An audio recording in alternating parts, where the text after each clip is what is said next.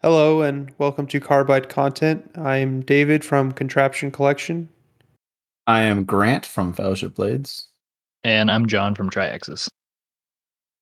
So I've decided to take a week off, which is good, or I don't know how long off, but I was doing stuff even last week after the sale, and after the podcast ended, I told Deylan who he hasn't taken time off, so he said he hasn't slept in 38 hours, so that's why he's not on the podcast.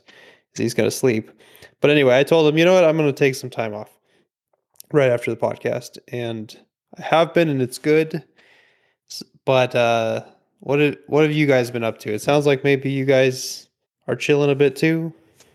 I have the weird problem where I'm like, if I don't take a break, I'm gonna feel burnt out. But then I try to take a break, and then I'm like, man, I should really be working right now. I And I know start that. I working. know So I'm that's like in a constant loop of I should take a break, but you never really take one.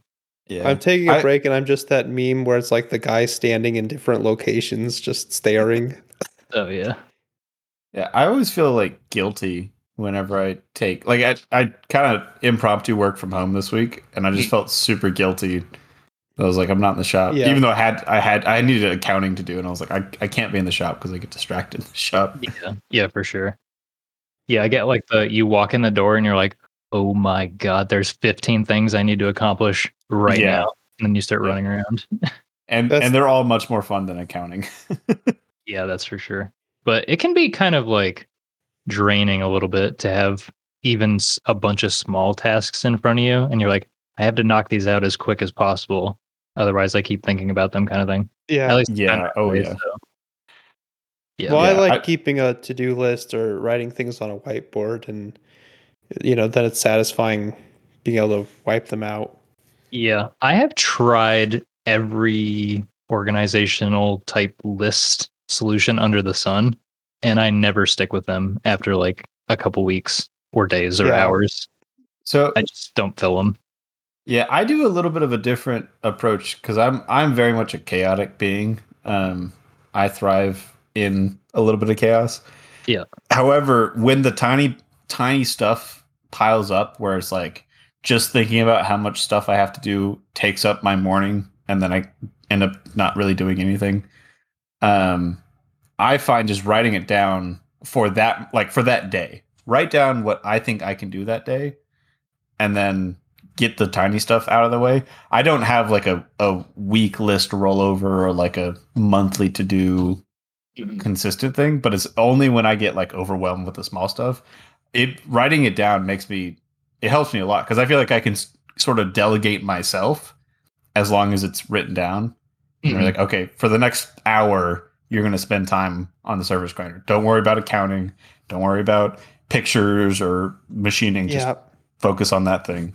Yeah, I've definitely had the moments where I'm like, okay, the surface grinder is doing its thing. I could be doing this other thing right now and try to balance the two. And then I'm like, well, the quality of one does suffer. And it seems to be easier just to do things in order, even if you feel bad that you could be doing the other thing. It just seems like you do a better job, even though it takes longer, kind of thing.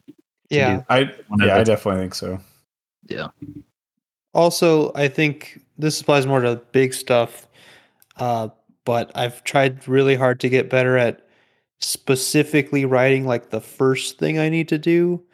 Like, not on my list, make a pair of scissors. The like very first thing is like order stock. Yeah. Like, you have to, and that could just seem like a list of small things, but often like just even those small things, it's like, well, what do I need to order stock? And it's like, well, I got to go count how much stock I have, or whatever it may be, like trying to get specific and as like exact, or if you're like stop something in the middle of it, try to write down where you stopped so that you know how to start again. Mm-hmm. Yeah, I'm very much like it's got to be done right now for me to do it kind of thing. Like it's due right now, which is like can be good, is usually bad. But yeah, well, that's what really bit me with this whole accounting thing is like 6 months ago, I was like, oh, I need to get real books so that I can get a loan together or like be ready for tax season, or, whatever. Yeah. Yeah. And so I got, QuickBooks going and ended up completely screwing it up. And I was like, oh, I'll just do this later. And then, every day there's something else that like requires immediate attention. And like I said, it's usually much more fun. Like I enjoy working on the surface grinder. It's a pain in the butt, but man, like turning wrenches is fun. Yeah. But now I'm like, I need a loan kind of by the end of the year, or like at least in January. Or I want a loan like soon to get the SILE. And I'm like, I don't have my books in order. They are a complete mess. And so now I need to like do professional accounting for the last year in a week's time. And now it's too much. Yeah. I can one up you on that, where I got like I was like, oh, I don't like QuickBooks. I wasn't even using it, but I was paying for it. I'm like, oh, I'm gonna switch to, I think it was Zero in like March maybe. And I opened it in March and I've been paying for it. And I stopped paying for it in like September, but I hadn't opened it since.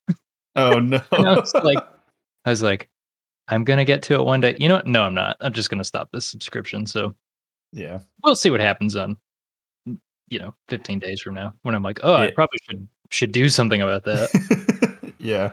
I don't mind the accounting idea. Like when I would actually use QuickBooks correctly, it was really helpful just to like forecast and see what my real expenses are and stuff like that. But at QuickBooks specifically, I totally messed up the system, because you can like technically duplicate charges if you import data incorrectly. Yeah. And it's near impossible to actually delete a charge.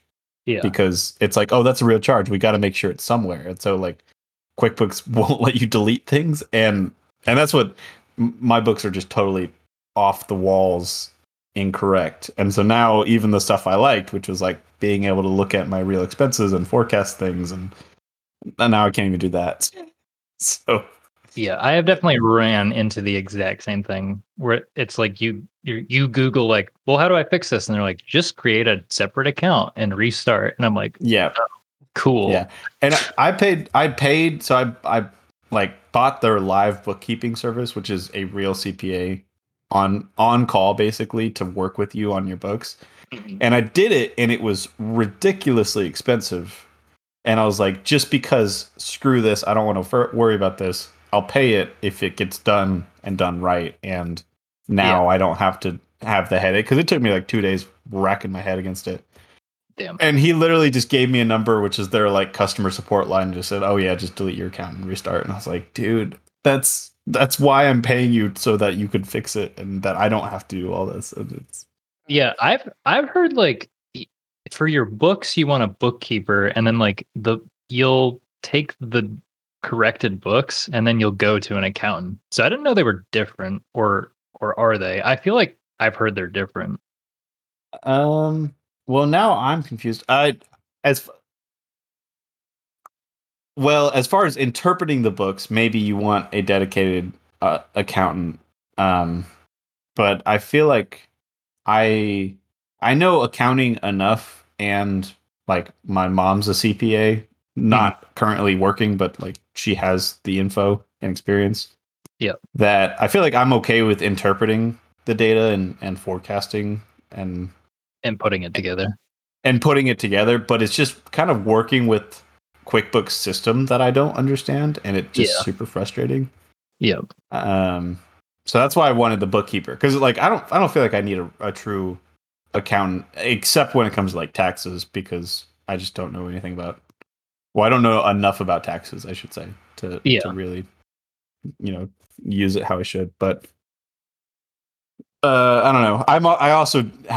I pay like we have a local guy that does business taxes, and I pay him like $200, and he files and gets all the deductions like squared away, and it's totally worth it. So I guess you could technically call him a real accountant. And yeah, I mean, that's the way. I think that's the way a lot of people should do it anyways. That's why I'm going to do it, kind of thing. Yeah. There's no way I'm going to attempt to learn something that it's literally people's job to do. And I don't know, I'm like, I don't care that much. Like, I mean, you do care, obviously, but I don't care to know past like, am I being screwed? Yeah. And that's I had the opposite mentality of like, oh, I can do this. It's not that hard. I'm pretty good at math, and I Yeah. was totally wrong. I totally was way over my head and not and it took away from every other part of the business that now I'm solely focusing on stuff that I'm not even good at. Yeah. Just stupid. Yeah. That kind of sounds like my patent experience where I Oh my God. I Yeah. thought I was paying someone else to help me and do stuff, and I had to do so much and like figure out like how do I write like technically like a uh like how do you write a patent? How do you write descriptions of things? And they're like, you Right. gotta, the people who work at the patent office, they're not always the brightest. You gotta write it like a second grader could Yeah. understand it. And so I try to write things very clear, specific. I think I did a good job, but then it's like, okay, now we're gonna rewrite it, and it like gets turned into legalese, and it's like, what second grader could read this? Yeah. Did you hire a specific patent lawyer after you Yep. wrote it? Before I wrote it.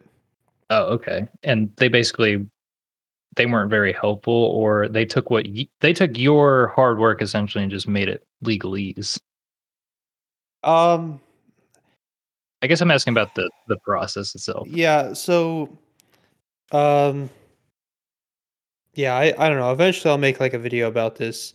I think the patent lawyer was good, but I also am confused about like what's normal in terms of what they do for you. And so writing descriptions wasn't that bad, but part of what made it so hard is um that my scissors are just kind of a complicated thing. Mm-hmm. And I'm had to patent like the specific current mechanism. I thought I couldn't patent just folding scissors essentially. So I didn't try early on, but maybe I actually could have.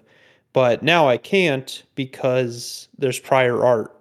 And so Mm-hmm. because my videos were out there, uh, just the entire concept of Balisong scissors isn't patentable, but I could patent the latest mechanism, or hopefully, I guess I still don't know.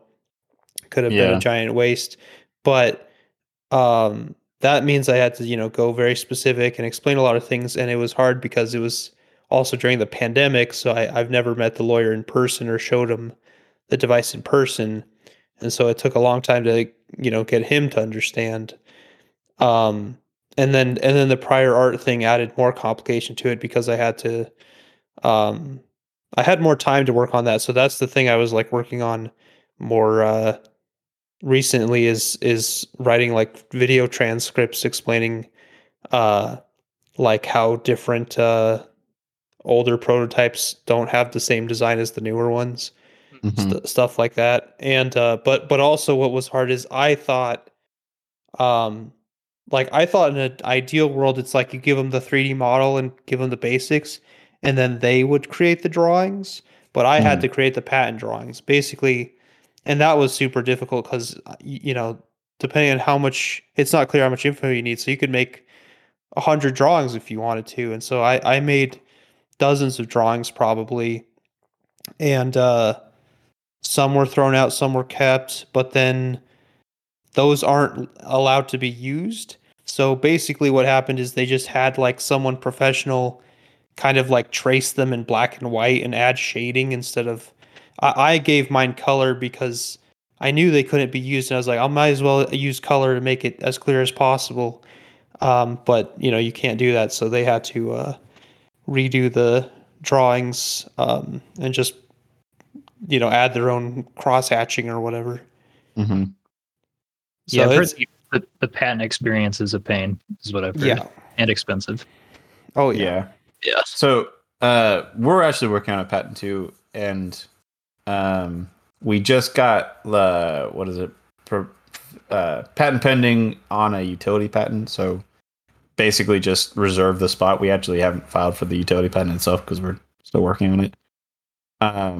But what my understanding, because we went and talked to a bunch of lawyers too to figure it out, is the lawyer's job specifically is to just give you as much protection as possible which is the legalese. It's how do we make this definition of this part of this product as broad as possible to cover as many bases of copying as possible. Gotcha. And so it's like you don't want to include dimensions or materials or whatever in your description of your product, because if you wanted to make Bally scissors out of plastic versus Bally scissors out of aluminum, if you said I want to make aluminum Bally scissors, someone could come in and make plastic ones and it's not covered under your patent.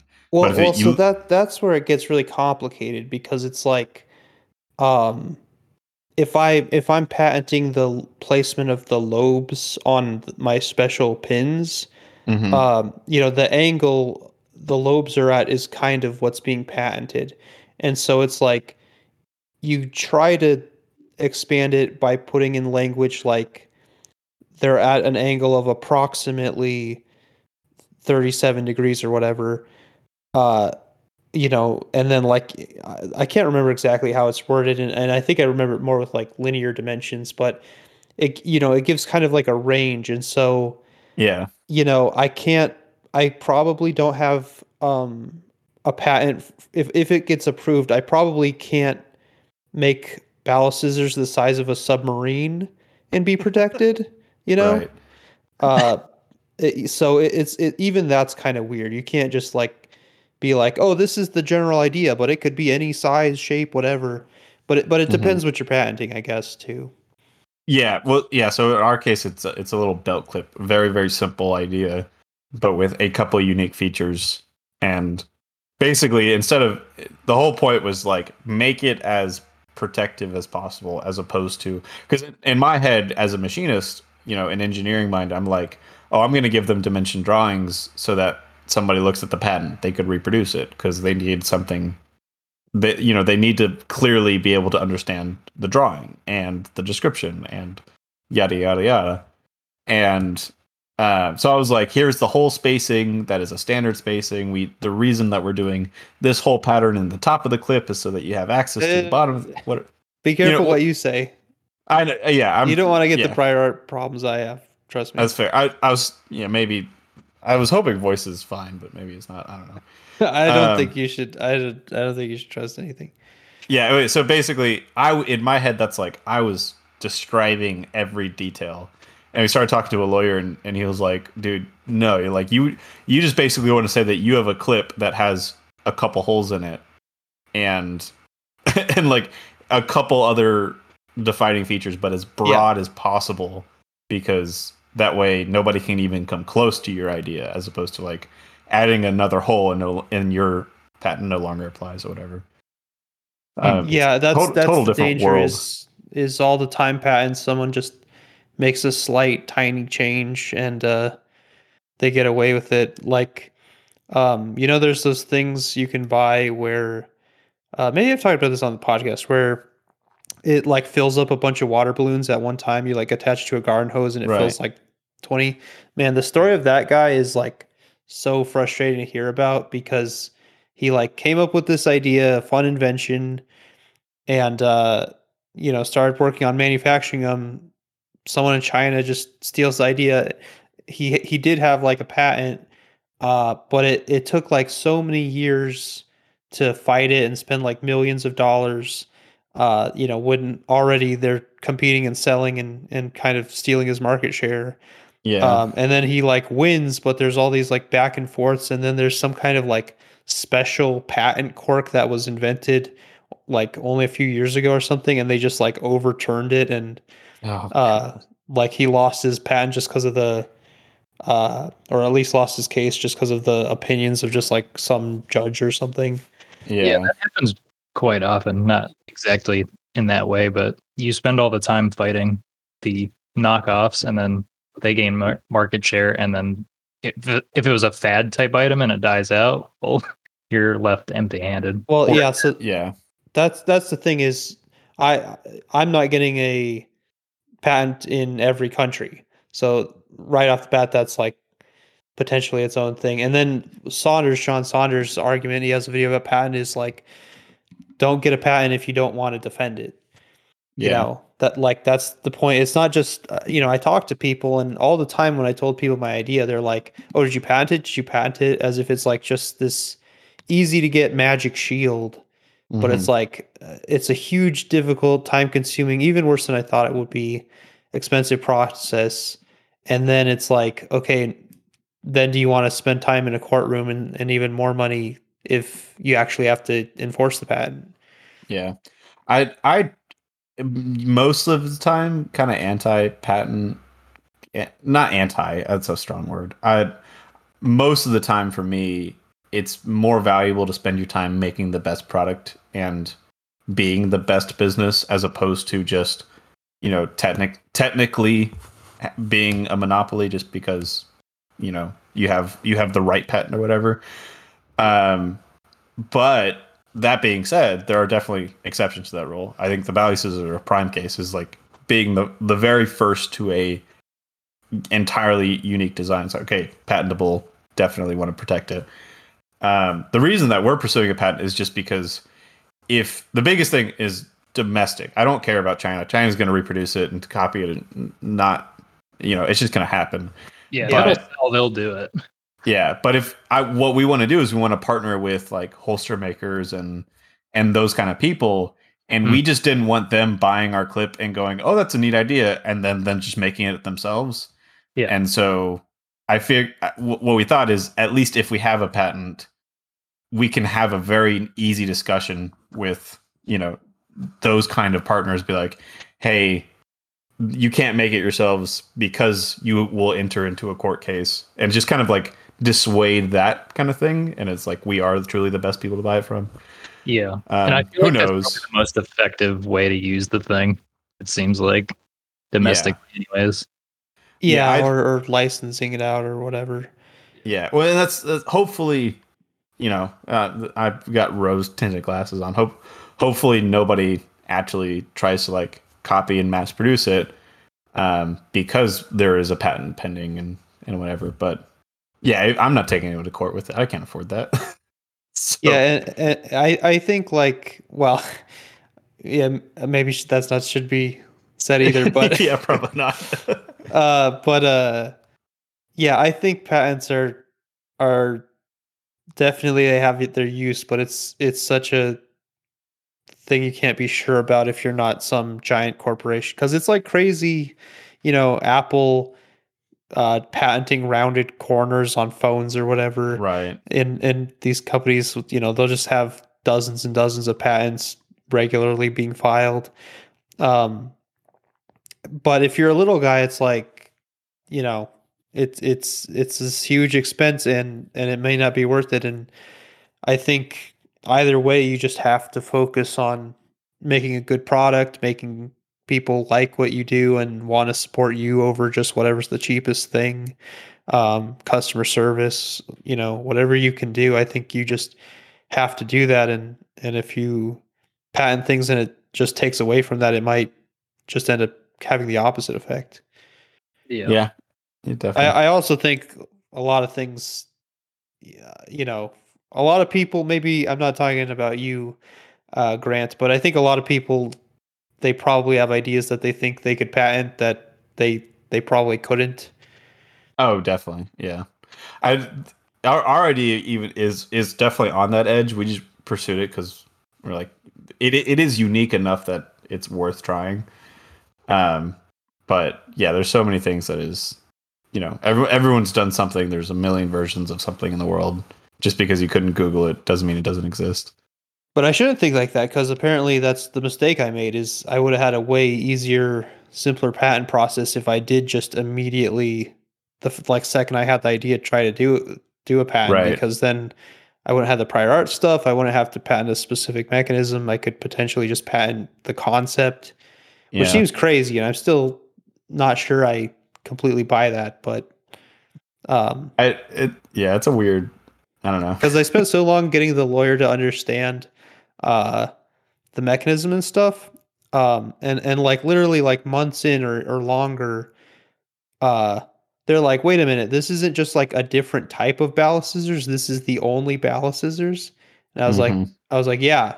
They're like, oh, this is genius, but you should have just like come way earlier. And I was Yeah. like, great. Cool. Like, yeah, they don't teach this in school. Sorry. But it's also like the lawyer, of course, isn't part of like the butterfly knife community or something. Yeah. They don't know. Yeah. That's such a hard thing. Is just like explaining anything that, especially like your values, which is a unique thing in a niche hobby. Like you're stacking the narrowing, the tunnel vision onto it. But like trying to explain that to a lawyer who's probably never like doesn't even have a knife or a pocket knife kind of thing. It's like it's so hard. I mean, Yeah. the lawyer is like a patent lawyer, so I think he went to MIT and likes mechanical stuff. So, but still, it's a big world. Well, yeah. I'm not saying they're not intelligent or smart. It's just like Well, I just meant you said underst- like he probably doesn't even own a knife. Like he might have some cool knives. Oh, okay, Uh, that's fair. That's a fair point. I just find myself, whenever the inevitable question, like you're in a social setting and someone asks, "Oh, what do you do?" and I was like, "Oh, I make ballad songs," and pull out my ballad song, and there's just so many levels of things that they don't comprehend. Of like, oh, you machine this out of a block yeah, of titanium with an end mill. Like they don't know what that is. no, You've already And lost then it's like the words. end result is a ballast song, which is two handles and a floating blade with a bushing system. Like they don't know what that is. Yeah. Um, the first time I showed some people, some like non-machining people I know, my first ever aluminum prototype, mhm. like they could not understand it at all. Like they're like, "You made this?" Like, and I'm Yeah, like, "Yeah." It's like it's not just like stuff you bought. It's like, "Yeah," and it's like, "So did you like cast the aluminum? You like melted it down?" And like Yeah, we're one of the vertically. guys was like an electrical yeah, engineer or something, or at least in that kind of field, and like still people like don't know what machining is. yeah. It's tricky. Um, anyway, how was y'all's weeks? Or Soap. Soap. New soap. soap? It's good. Yes, It's good. It hurts my hands when I put my hands in it though, because that's how it's you know it's working. yeah. I was like, this stuff works so good, but because I can't use my bare hands in it, will I use it? Yeah. Well, so what's the stuff called? What? It's Alkanox or I think that's what it's called, but that's just one like name of cleaners this company makes, I guess. Oh, actually, no, it's Yeah, literally the name of the company. That's also the name of the soap. What are and you you're put. using the soap for? So so what I was using for was I was going to use it for acid etching, and Mhm. then I read like the data sheet on it or whatever, and was like perfect for ultrasonic cleaning, and I was like, oh, sweet, let me give it a shot. Man, does it work! It works Nice. so good. And I was like expecting like, yeah, I mean, it sort of works a little bit better, kind of. And I was like, no, it's noticeably better, which is, Wow. it's good basically. But I was using Simple Green and the ultrasonics before. Hmm. And really the only benefit to that is it's really cheap and you can get it everywhere and it doesn't burn your hands when you touch. Yeah, But this stuff, I mean, like, so I have like I'll buy titanium or whatever, and then sometimes it comes sheared or whatever or bandsawed, and it's just dirty from wherever it's been sitting, whoever you get it from. And it'll have like Yeah. oil or just stuff on it. So I'll like stack it up and I'll put it in the ultrasonic and just like clean the group basically. And usually the simple green won't really do much to kind of the if there's pieces of stock like shouldered up against each other or like touching each Yeah. other.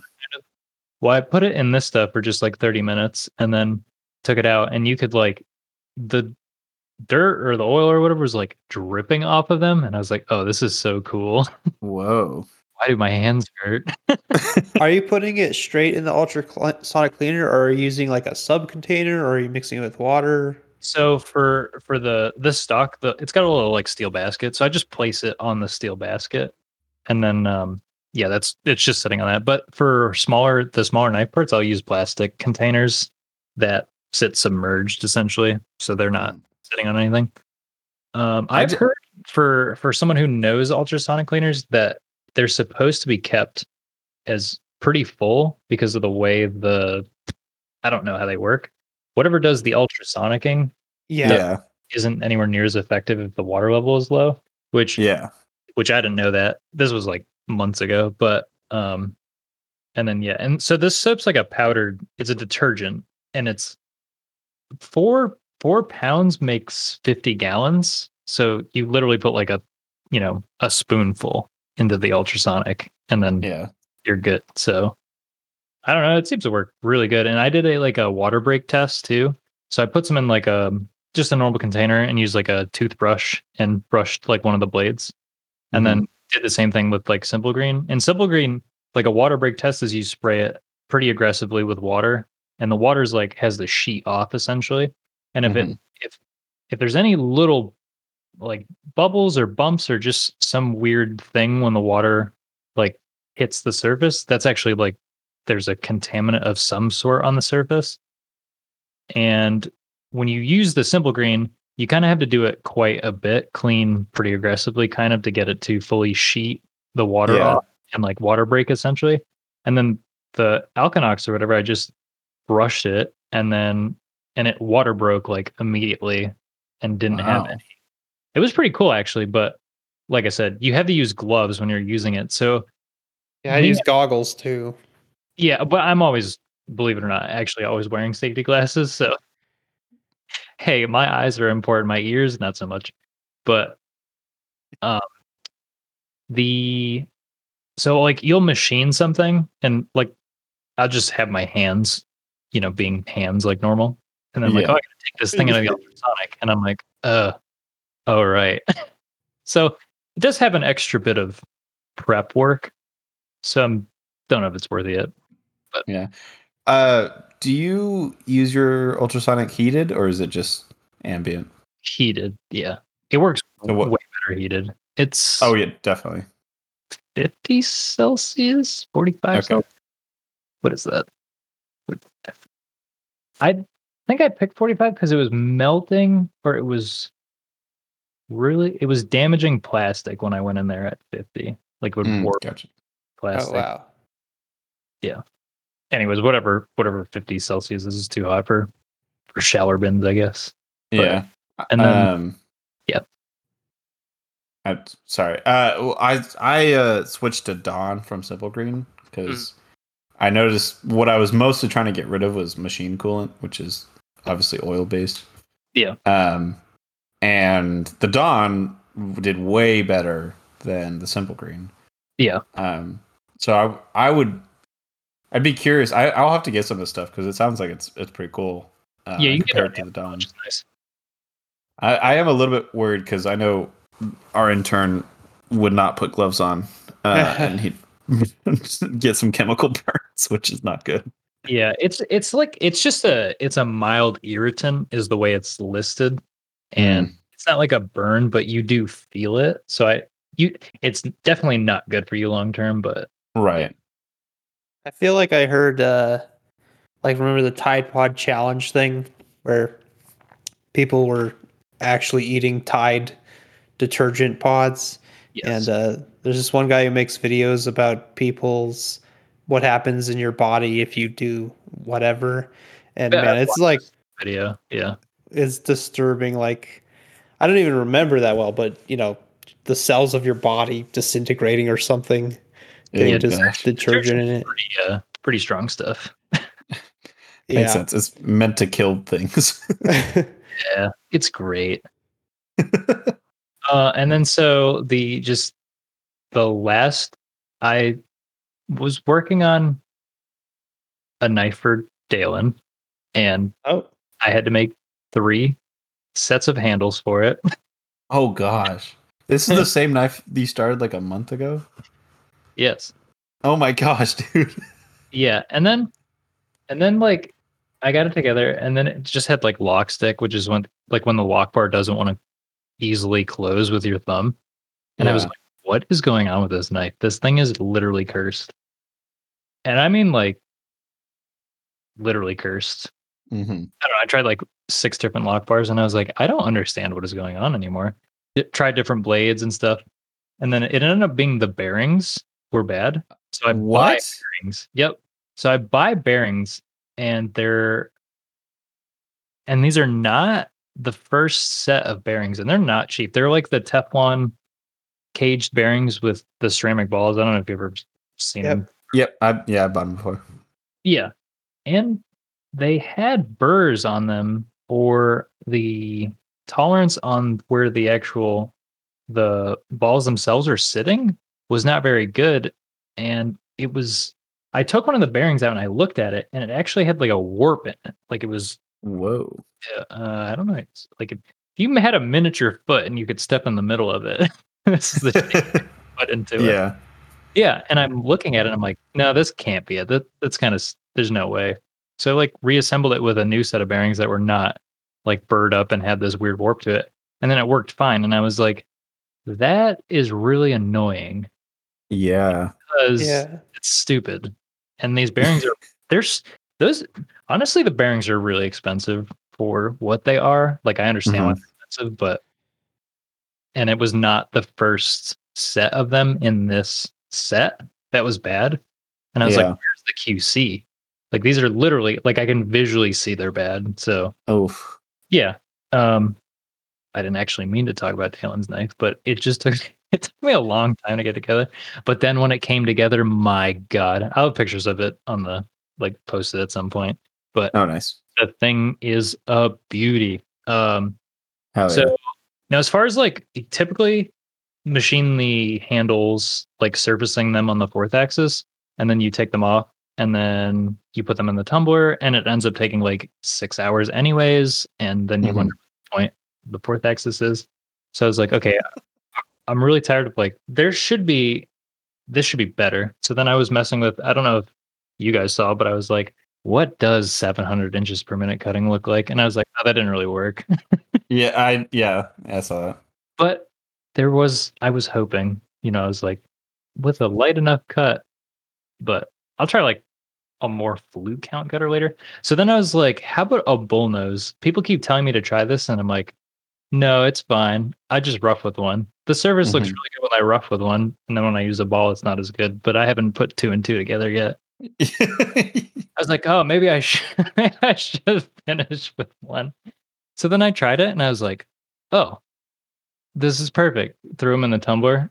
It's just like 45 minutes to get them to like a perfect tumble. And I was like, this is it. Wow. Yeah. And it was so funny too, because I was like telling a friend of mine, I was like, this is a major breakthrough. And in like the back of my mind, I was like, you're an idiot. But yeah, I was like, I tumbled them and I was like, it's funny because like you do this really nice like low step over, like 10,000 step over or whatever with this bullnose. Mhm. But the thing is, even with a bullnose, is the top of the handles have a contour to them. So they have a top arc. So that's what Right. makes it kind of difficult, and why I was kind of Mm. resistant on doing a bullnose, because I was like, well, a bullnose is flat anyways in the center. So with the arc of the handle, I didn't think it would benefit. So I was like, if you could just tilt with the ball, and then that was the only way. But Fusion has a flow toolpath, which a lot of people know about it, but it used to be you could use it and restrict it to like fourth axis, because flow is typically like a fifth axis toolpath Yeah. Yeah. or three axis only and not four. And they had it before to where you could restrict it to four, and then they took it away because it was pretty buggy. And they brought it Yeah. a couple months ago, and it's still kind of hard to work with. But the way this works out on the handles is when I actually designed the handles, unlike the blade, the UV the actual, what do you call it? The UV surface of the handles are they're correct, if you will, as far as like UV direction goes, or surface. And so in the long direction, I don't know what that is. I don't know if that's B. Mhm. It's basically, if you there's no the point density, like the point spread on like when a toolpath is actually laid out over it is perfect. There's no like Yeah. weirdness about the surface. And flow basically works on those curves, and that's how it lays the path out. And so if you can if you could take the center or the bottom of the tool and you could align it to the surface, to that curve, you can essentially like machine it. I don't know how to describe this. But the point is, like, I take the bottom of the bull nose, and the fourth axis takes a pass, and then it rotates the handle to face exactly the bottom of the bull nose again. So Oh, so you're always hitting that exact what do you call it? It's like the exact spot where you would perfectly want the tool to be in a perfect world, kind of. So it's like almost simulating like it is a flat surface in a way. So yeah, if you think about it, versus a ball nose, so ball nose is going to leave a crater essentially based on your step yeah, amount, and that's going to be your cusp. So like that valley and peak. Yeah. Well, the bull nose, even though it's flat and you take like a step over, instead of leaving these little craters or these valleys, it leaves a flat spot with two rounded edges because you yeah, take a flat pass and then you rotate the fourth axis and you take another flat pass. Well, the way a tumbler works is it's essentially perfect for that because all it needs to do Yep. is just round the edge over to its neighbor. Unlike yeah. unlike a cusp height where it actually has to deburr all the way down to the same level, it's a lot Hmm. quicker just to round edges over. And I think that's why it does it. But yeah, I was very That excited because it leaves the definition of the knife a lot better. So how it's like originally designed, it looks a lot better with the chambers not being so rounded over as usual. But hmm it's tumbled as you would expect it, which is really exciting because tumbling stuff, like needing a pair of handles for an order and then having to plan and then waiting like 7+ hours is really annoying. So yeah. it's sweet. And yeah, that's how my went. That's very cool. It's That's pretty rambly. that's huge, Yeah. frankly. Yeah. That's cool, and it's like it is weird to think about. Um, I have thought a lot about like how you could use a flat bottom tool on a curved surface, and Mhm. like it seems like it should be better, but it's like how are you're like cutting into the bottom of the tool, or like where is it cutting in where like the flutes are meeting in the middle or Yeah. And whatever. and that's why being able to turn the fourth axis to Hmm. align properly for every pass is the only Yeah. reason it works. Because otherwise, it was just going to be kind of the same thing. So Yeah. now I'm trying to get it to work on the blade, which has been a problem. And I've been trying to Yeah. fix it for like the last 8 hours, I think. Oh no. So on the handles, is the curves on the handles just one direction, or is it like a compound curve where it's curving in two directions? If you if you look at the handle straight on, and then how do I describe this? Straight on, so like the length is running away from you.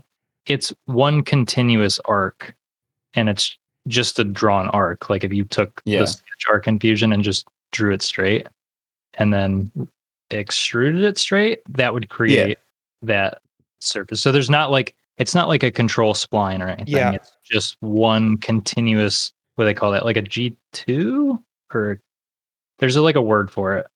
But so yeah, Well, it's I it I is meant like like a if you bridge. if you hold up a piece of paper and you like added a little curve to it, that's like one curve. But if you tried to have it simultaneously curved in the opposite direction, it would be difficult to do that with a piece of paper, right? Yes. And Yeah. and so if your handles are just one curve, that just like one curve on a piece of paper, it seems like that could be good for the bull nose. But if you're trying to get two curves like the blades might have they're kind of curving in multiple directions at once, Yep. it seems like it might be a more tricky problem. So the other thing to think about too is the handles curved like a bridge. I know we talked about convex versus concave, but I still don't remember what the difference is. The handles are convex. The blade is concave. Yes. Oh, And it's a Yeah. hologrind? Yeah. yes. And Oh, okay. that's what makes it so difficult to get one, the surface correct, and then two, to get the toolpath to work on it. Because the bullnose is like, oh, we come up to to the actual what why am I drawing a blank on what the end of the blade is called where you sharpen it? The choil.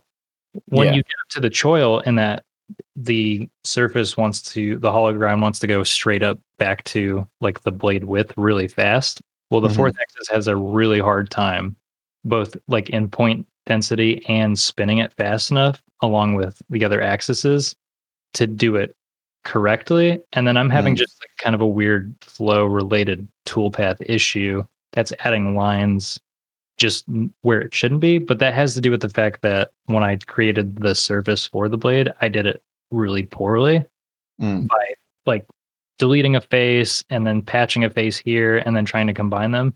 And then Oh. it visually works, but then when you actually want to utilize it in any sort of way, it's really screwed up. And now I understand the importance of actually having good surfaces, but that's stuff you never think about, like when you first start doing Oh, like design anything. You know, definitely not. Yeah. now I do, but it's like you wouldn't think that was that critical, but Yeah. apparently it is. So So you're trying to use a bullnose to do your blades now? So that is the plan, and the only reason is, well, I mean, there's multiple reasons, but basically, like when you rough with the bullnose, and it has actually the stair steps, it's Mhm. a full mirror, like in between the steps. Right. And I'm like, if you could just take a wide enough pass and have the fourth axis turn and get it to cut, you could have something that again would tumble really, really fast instead of having the same concept like on the handles. Uh, it would still be a cusp though, because it's a hollow and you're using the corner of a bullnose. No? So no, because flow the way the fourth axis flow works is it's cutting on center line of the tool. But the center line can't actually touch the hollow where it needs to, because am I No, I'm not thinking about following this you, right? and I'm looking at his knife, and it's like such a shallow hollow grind. I feel like like I would have thought it's basically flat. Um, like I don't know, maybe it could work, but yeah, I feel like the tool would just kind of bridge over the hollow. I see what you're saying. Like I'm trying to visualize it. Yeah. I So mean, I think okay. so because so like let's say you can't turn the surface, right? And you take a bullnose and then you take step overs. So you're gonna Right. leave cusps. But Yeah. let's say you could take the bullnose and you could always keep it 0 degree to the surface. So bottom is flat to the relative surface. Yes. Actually, well, so I guess it doesn't work because it is convex, right? Yeah, Well, that's what I was saying, because you have a It's gonna leave a dish essentially. exactly. Yeah, that you're trying to put a flat thing into a A dish, you yeah. know of a dish, which means you're never going to actually touch the dish in the middle. well, what I'm So trying to think about though is if there's enough difference between the size of the dish and the tool, if you still end up better than cusps of A ball, um and I think so. well, because so like you could imagine a concave dish, but it's like, in video games everything's like made of polygons. You could just have like a bunch of flat surfaces even if it's concave. And I'm trying to think about if that's possible if you pick the right size tool, or and there'd be like slight curves maybe connecting them. I don't know. If you can make these cusps like wider than they are from a ball tool, then that should lower the time tumbling takes, okay, even if yeah. you really fine step over. Anyway, So the way I see it, um, is your cusp is generated by the actual bullnose of the tool, right? Because the flat is not contacting the bottom, but the edges are. So your cusp is going to be whatever that bullnose radius is. Say it's 60 thou. I don't know, but if you used a 1/4 inch ball nose, your cusp is going to be a 1/4 inch compared to a 60 thou cusp. So it would actually be a much smaller cusp if you use the bullnose. Do you know do you know uh, how big like the radius of your hollow is? see, that's the other thing is it is a compound, like it's got two curves in it. Yeah. Oh, it does. Yeah, and it's like not in two arcs. It's like a control spline, I think. So Oh God. it's quite opposite compared to. And then the other funny thing is when it gets to the choil, it actually slopes inwards slightly, and you can't see it with your eyes, but design wise, it does. Like like Yeah. maybe a tenth or two or something.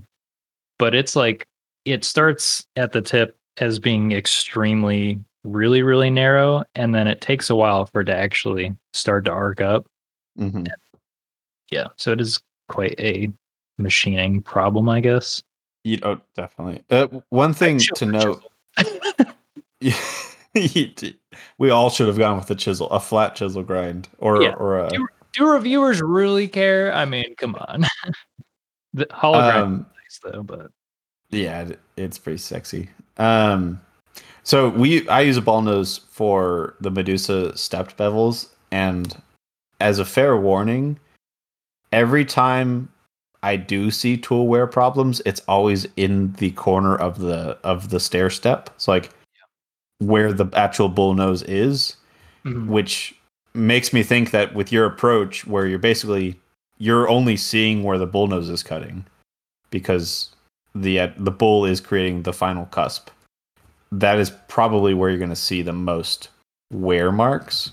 In Yeah. which case, you may not actually get that mirror finish you're looking for because it's So I just tried to draw it in Fusion, and because it bridges over, you can't like actually perfectly hit the geometry, but I just drew a big arc and then I drew a bull nose touching it or like a shape, and then I patterned like 300 of it around the big arc.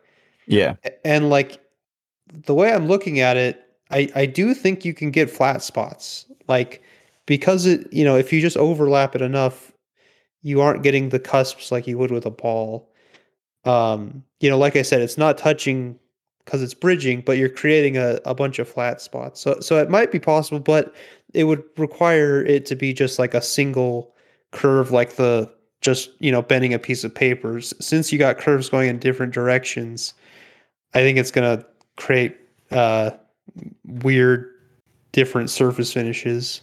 Yeah. The one test I did do yesterday does lend itself to a much better consistent mirror it like surface compared to the ball. And okay, with basically like a quarter of the runtime, because it was like 12 minutes to get this.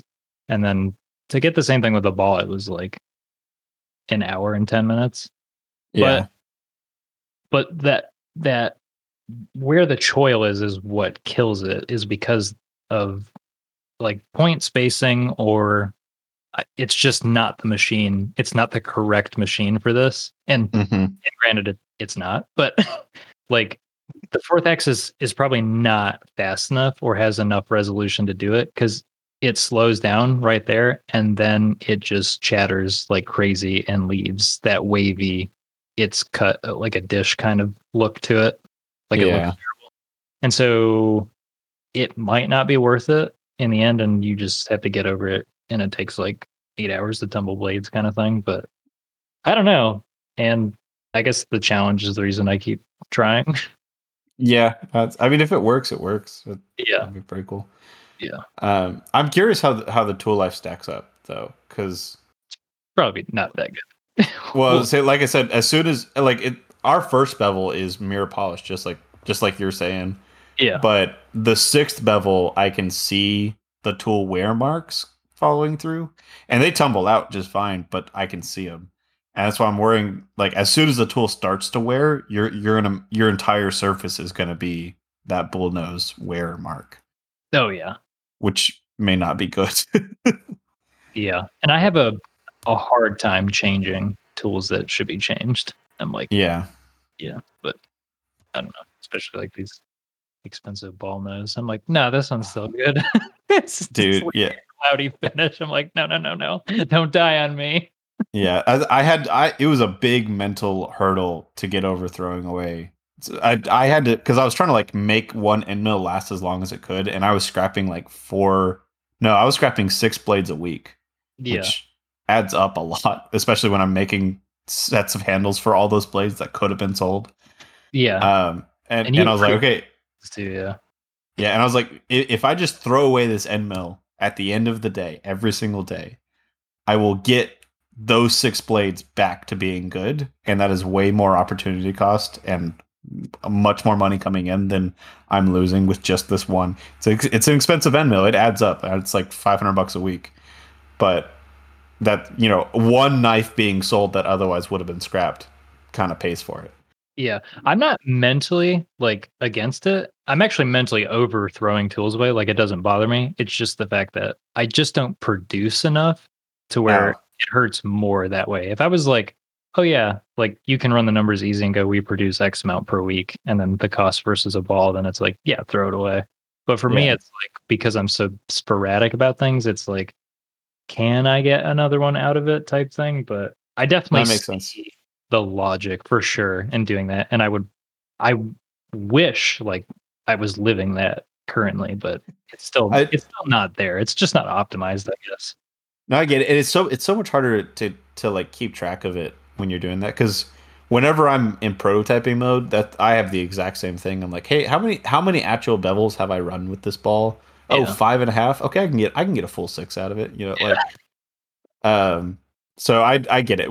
It only really works when you're in, daily routine production going out. You can figure out how many blades come from one tool, and then you just throw it away. And is the only way you guys, since we're dealing with small tools, is the only way you guys tell that when you should change a tool is based on the surface finishes you're getting, or do you feel like you can hear a change in the sound, or any other way to tell, or do you like look at the tools under a loop? Well, titanium is super easy because I can hear it, and I mean, you can hear it, you can see the surface finish, and usually there's some pretty obvious. Usually, it's coating wear for me. My titanium tool is rarely chipped. They're either coating wear or they just break. But then hard milling tools, it's always surface finish. My used hard milling rougher looks brand new every time I throw it away, and it's heartbreaking. Yeah. It's just that one tiny little fracture right on the edge. Yep.